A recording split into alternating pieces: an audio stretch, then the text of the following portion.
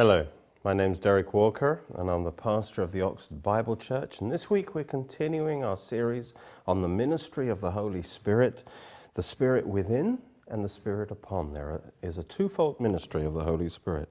Last time we looked at the difference between the ministry of the Spirit in the Old Testament and in the New Testament. Under the Old Covenant, he came on certain ones at certain times to empower them, to speak, to do, to see supernaturally, to empowering them to minister, to be kings, prophets or priests. And so the Spirit came upon them. Doesn't talk about the Spirit within them, but the Spirit came upon them. It's for power, to minister, unction to function. And the same is true in the New Covenant. We read in Acts 1:8, you shall receive power. After that, the Holy Spirit has come upon you. And you shall be my witnesses to me in Jerusalem, Judea, Samaria, and to the ends of the earth. So it's power to minister. The Spirit upon empowers us to minister in the Old and in the New. And we saw that there are two key differences between the Old and the New Testament in this regard. First of all, in the Old, the Spirit did not come upon all of God's people, only on a few.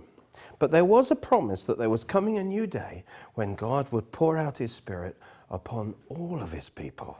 We will all be empowered to minister in different ways and to witness. The second difference is in the Old Covenant, they did not have his Spirit within. Even the prophets and the kings and the great men of the Old Testament, they did not have the Spirit dwelling within them permanently as we do today. Now we have the permanent indwelling of the Holy Spirit. And the reason for this is that until Jesus died and rose again, mankind was spiritually dead in Adam, through Adam's sin. And the new birth of our spirits was not yet available to mankind. We saw that this new birth was made available. Last week we saw it. It was made available through the death and resurrection of Christ. So it's part of the new covenant. And so we have a wonderful privilege being born again, having a reborn spirit that can contain now the Holy Spirit of God that lives inside us. Our spirits were like old wineskins that couldn't contain the new wine of the Holy Spirit. And so the Spirit of God couldn't dwell within them, could only come upon them.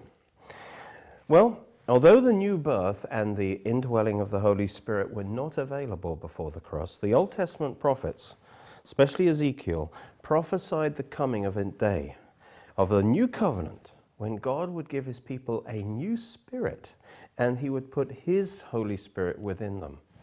Ezekiel 36, he says, I will give you a new heart and put a new spirit within you.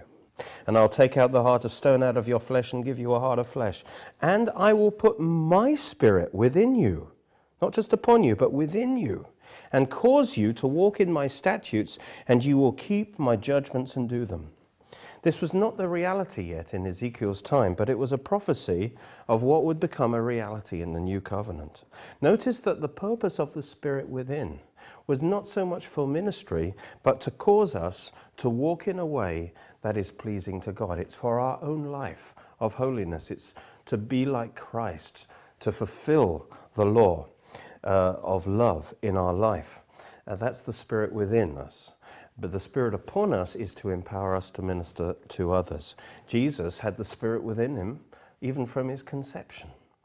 But it was only when he was 30 that he had the Spirit upon him, empowering him to minister. There's two different ministries of the Holy Spirit.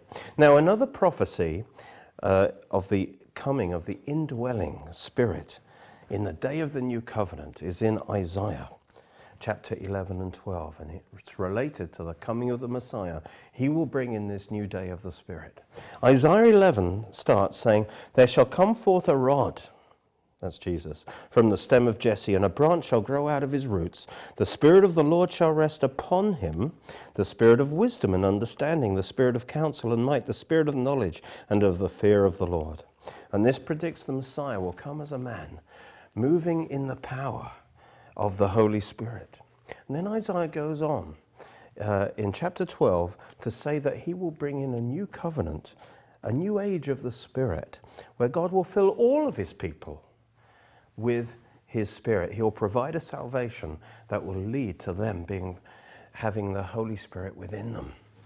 Isaiah 12 says, and in that day, in that new day of the Messiah, you, and that literally means all of God's people, will say, O Lord, I will praise you, I will thank you. Though you were angry with me because of my sin, your anger is turned away and you comfort me. Now, how did the Messiah achieve this? The turning away of God's anger from us, he did it, according to Isaiah 53, by taking our sins and by taking God's anger upon himself. And by his death on the cross, he saved us from God's judgment. He obtained our forgiveness of sins. No wonder it says in that day, we will say, thank you, Lord. Your anger's turned away from me. You've forgiven me. You've opened the way for me to be filled with the Spirit of God within me. Then verse 2 describes the result of this salvation, a transformation within us, God working within us in the new birth. It says, behold, look at the one who's done this, it says. God is my salvation. Literally, the word my salvation there is my Yeshua. This is the name of the Messiah revealed in the Old Testament. God is my Yeshua, it says. He's the one who's done this salvation. I will trust and not be afraid, for Yah, the Lord, is my strength and song. He has also become my salvation. I want you to notice he hasn't just saved us, he's become our salvation. He's become our strength, he's become our song, he's become our life. His work on the cross, you see, released him to become our source of life within us. So now the believer knows God as the source of his life and salvation. This is New Covenant prophecy. It's not just that God gives us strength and some salvation, but he is our strength and salvation now. God is united with man, in other words. God and man are one. He's come to live in the spirit of man, imparting his life from the inside. That's why we have a song rising up from within. And then in verse 3 it says, therefore. Why? Because now God is within me, as he is my salvation, my source of life. Therefore, with joy, you, that's all believers, you will draw water from the wells of salvation. With joy, you'll draw water from the springs of salvation, or the salvation springs. In other words, there are springs or fountains now of living waters of life and salvation that we're invited to draw from. God has springs of healing and life and wisdom, love, patience, kindness, humility, faithfulness, all of these wonderful springs of salvation for us to enjoy. But it's up to us, apparently, to draw the water from the wells of salvation. Where are those wells? In the New Covenant, we have the indwelling Holy Spirit. He is the source of the waters of life. The well is our spirit. The well that's where the water of life is. That's where the Holy Spirit is. That's the salvation spring. And now that he is in us, we draw water from those wells with joy. Praise God. Where are these springs? The amazing thing is, in the New Covenant, God is the source of these springs of life. He's become our salvation. Where is he now? Just jump forward to verse 6 and you'll find out. He says, cry out and shout, O inhabitant of Zion, for great is the Holy One in the midst of you. Praise God. God, where is he? The Holy One, the Holy Spirit, the greater one. Great is the Holy One in the midst of you, in your spirit. Praise God. That's where he is, and that's where now you're born again. Spirit is a well of salvation, is a salvation spring, and you can draw water out from your spirit with joy. Hallelujah. He's in us. That's why we can shout for joy. This is a prophecy that when the Messiah comes, he will make our spirits well springs of living water, of God's everlasting life. He'll cause the Spirit of life to well up from our spirits. Praise God. And that we will have an everlasting supply of living water. Praise God. This is what he did in the new birth. So we can now draw on those living waters of the Holy Spirit within us. We can walk in love. We can walk in peace. Those waters are within our spirit. We're just to draw those waters out and walk in the Spirit. And Isaiah 12 goes on to describe how we do this. In that day, it says, of the new covenant, you will say, Our mouth is very important in this. Praise the Lord. That's one way we do it. We praise the Lord. Then it says, call on his name. That's through prayer. We draw out those waters. Then it talks about witnessing and preaching. Declare his deeds among the peoples. Make mention that his name is exalted. Then it says, sing to the Lord, for he's done excellent things. This is known in all the earth. Then it says, cry out and shout, O inhabitant of Zion, for great is the Holy One within you. You see the power of the greater one. The Holy Spirit is released when we open our mouth and praise and sing and confess the word of God and pray the will of God and witness and so forth. And that way we draw that living water out from our spirit, from the wells of salvation. And we believe it into our soul and we speak it and release it into our life. You know, we can be like a hose pipe filled with water. The Spirit's in there. But unless we open the nozzle of our mouth, that it can't flow out of us as it ought to. We need to draw water from the wells of salvation in our spirit. When Jesus came, he claimed to bring this prophecy to fulfillment. I want to show you that now. You see, Jesus was conceived by the Spirit. He was sinless. And so, unlike everyone else, he had a perfect spirit and he could have the Holy Spirit within him from his birth. And so he could have perfect fellowship with God through the Holy Spirit. And so, in his earthly ministry, he was a temple of God. The Holy Spirit lived in him. And so when he talked about raising up the temple after 3 days, he was talking about himself. Do you remember that story? Jesus said, destroy this temple and in 3 days I'll raise it up. The Jews then said, it's taken 46 years to build this temple. Will you raise it up in 3 days? But he was speaking of the temple of his body. He now was the real temple where the Holy Spirit really lived, you see. But for the rest of humanity, that was not true because their spirits were dead. But he was saying in John 4, he said, the hour is coming. He says, I'm bringing in a new day through my death and resurrection. The hour is coming and now is. Now it already was true in himself because the Spirit lived in him. So in one sense, it was true in him, but he's saying the hour is coming when the true worshippers, not just him, but now a whole company of God's people, the true worshippers will worship the Father in spirit and in truth. For the Father seeking such to worship him, God is spirit, and those who worship him must worship in spirit and in truth. To truly worship God, who is spirit, we need our spirit to be made alive through the new birth. And that wasn't true in the Old Testament. With this reborn spirit, we can worship God in spirit, you see. Before the cross, man was dead spiritually. He couldn't worship God that way. He couldn't know that God that way, direct, spirit to spirit. But Jesus announced that the hour was coming now when men could be born again and worship God in spirit. And that day would dawn when he rose from the dead. He said it's true now because his own spirit was alive to God and he had the Holy Spirit within him. And then, so it was true in him. And when he sowed himself into death as our representative, and he rose again, he multiplied himself, producing multitudes of reborn temples of the Holy Spirit, indwelt by the Holy Spirit. That's the new covenant. So we've seen that the new birth and the Spirit within is promised in the Old Testament. And now we're seeing that when Jesus came, he declared he would bring this into reality. You know, a few verses before, go back a few verses in John 4, he described the new birth that would make it possible for them to become true worshippers in spirit. And that this new birth would be given to those who received him. That would enable them to worship God. Through this new birth, he would bring the fulfillment of Isaiah 12. I want you to see these verses, which are the fulfillment of Isaiah 12. He would give our spirit everlasting life, the life of the Holy Spirit, springing up within us unto eternal life. John 4:10, he says, if you knew the gift of God and who it is that says to you, give me a drink, you would have asked him and he would have given you living water. Jesus said, I offer it to you as a free gift.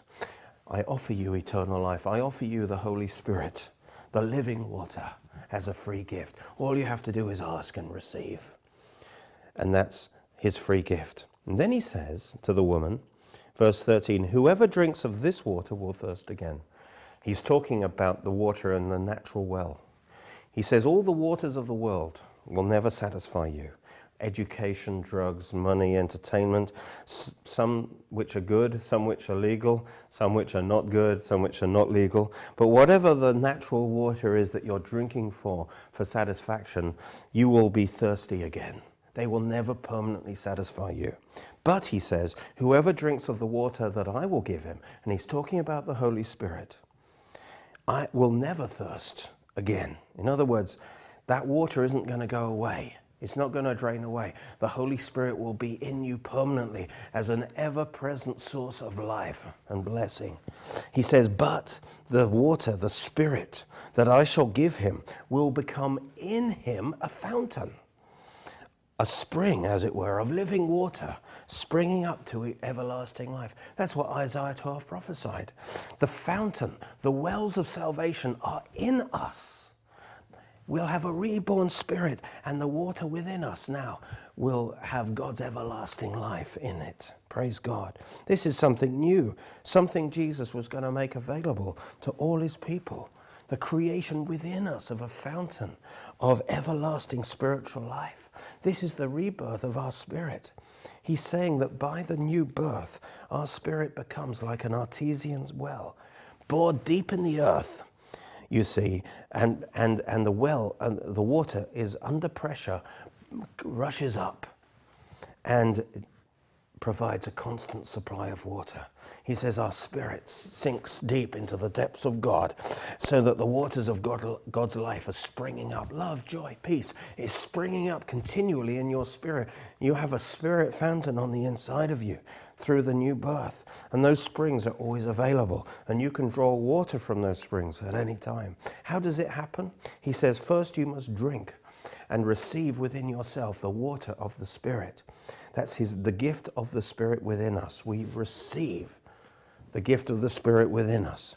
And the result of the Spirit coming within us is that the Spirit produces in us a fountain of water springing up to everlasting life. That's the new birth. When the Spirit comes in, the first thing he does is transform our spirit from death to life. Hallelujah. And this is the new birth. And then because the Spirit's transformed, the Holy Spirit can now abide and dwell in us forever because of the new covenant. Established in the blood of Jesus has made this a permanent reality. Hallelujah. And you can draw the waters of life anytime. The Spirit within us is for our benefit, that we would have God's life within us so that we could cultivate and develop the fruit of the Spirit, a life of holiness to God, just like Jesus did even before he received the Spirit upon him to minister. Later on in John's Gospel, he said, I won't just give you the Spirit within, but I'll give you the Spirit upon after my resurrection. I'll give you power to witness. I'll give you the Spirit that will flow out of you as rivers of living water. He cried out saying, if anyone thirsts, let him come to me and drink. He who believes in me, as the scripture has said, out of his heart will flow rivers of living water to others. But this, notice, it wasn't yet available. This he spoke concerning the Spirit, whom those believing in him would receive. For the Holy Spirit was not yet given, because Jesus was not yet glorified. So this confirms again that the new covenant gift of the Spirit within and upon would not be given until he was glorified. He had to die. He had to rise again. He had to be exalted to God's right hand.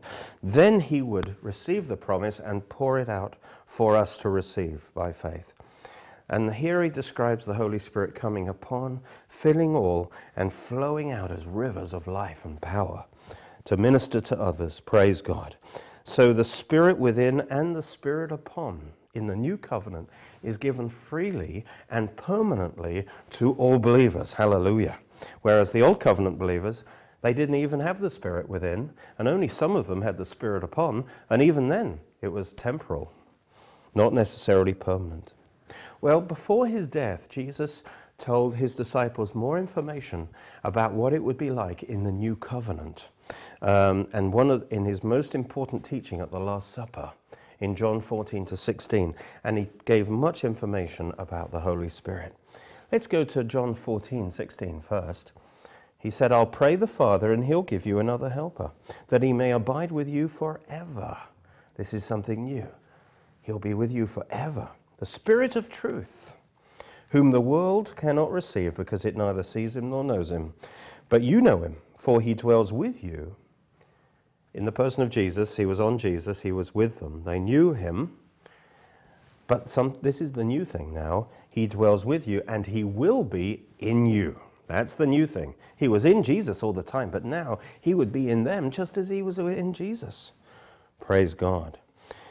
And so in the new covenant, Christ's purpose of sending the Holy Spirit was that a divine person might come and live in us as our helper, to help us live a life pleasing to God. The word helper here is paraclete. Parakletos means called alongside, to help. This is a wonderful provision, but it has an implication. You know, we have a helper living on the inside of us, but if you have a helper, you have to call on his help. Otherwise, he'll just be passive. You have to call on his strength. You have to call on his power, his wisdom. You have to lean back on him and trust him to help you speak God's words, help you do what God tells you to do, to help you in all the areas of your life. He's there for you. The Amplified expands the meaning. It says, I'll ask the Father and he'll give you another comforter, counselor, intercessor, helper, advocate, strengthener, standby, that he will remain for you forever, the Spirit of truth. He will be in you. The Holy Spirit, you see, is a divine person, God. He's a helper on the inside. He's been given to us to help and strengthen us, to abide and live in us forever. Praise God. After God recreated us and made us new creations on the inside, he made us his own. And then in the person of the Holy Spirit, he comes in and lives inside us. He makes our bodies his home. And through the Holy Spirit, therefore, the third person of the Godhead lives inside us as believers. We can be spiritually conscious of his presence all the day. We don't have to depend on emotional experiences. Our emotions fluctuate, but it's always true that the Holy Spirit lives in us and we can depend on him and call on his help at any time, however we're feeling. In the New Covenant, we have this indwelling Spirit. You know, in the Old Testament, God lived in a man-made Holy of Holies. But when Jesus died on the cross, he cried out, it is finished. And at that moment, the massive veil, the thick veil of the temple, was torn from top to bottom. And God was saying, the old covenant now is finished. And God is bringing in a new covenant. His presence is no longer in a physical building. His presence is now us. He now comes to live in us. We are now his temple, his home. And in the new covenant now, our recreated spirit is the Holy of Holies, where God lives in. We are temples. We have three parts like the temple.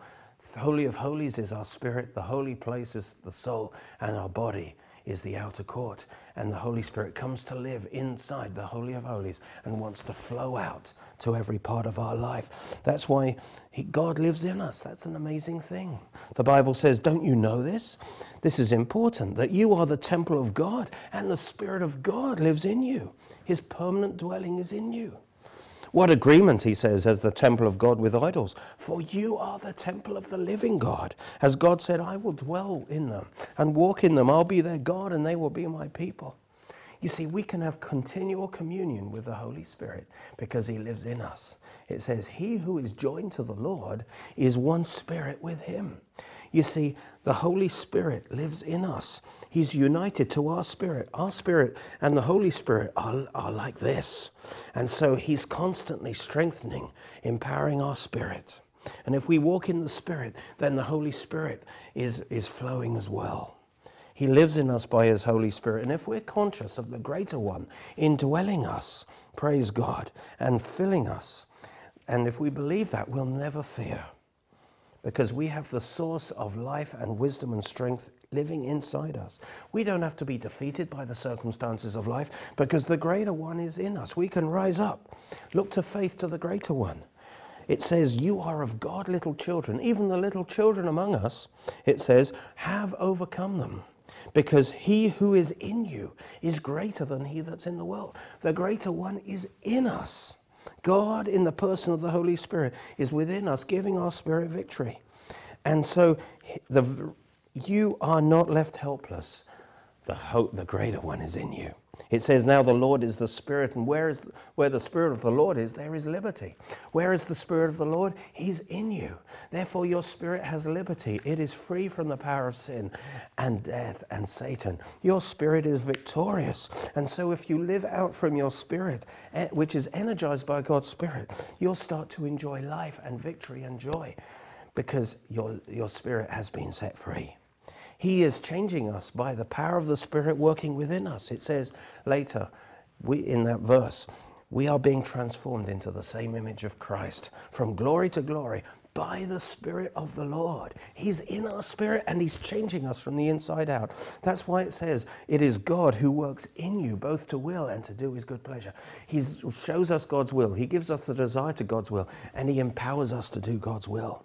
And so every believer has the power within him. Not only is God for us, not only is God with us, but God is in us. Hallelujah. When we realize this, we'll know that nothing is impossible to us. Jesus said all things are possible to him who believes. Why? Because the believer has the greater one within him, to whom nothing is impossible. That's why Paul says, I can do all things that God is telling me to do. I can do all things through Christ, who strengthens me on the inside by his Spirit. That's my prayer for you. I pray that God would grant you, according to the riches of his glory, to be strengthened with might through his Spirit in the inner man, that you may be filled with the fullness of God.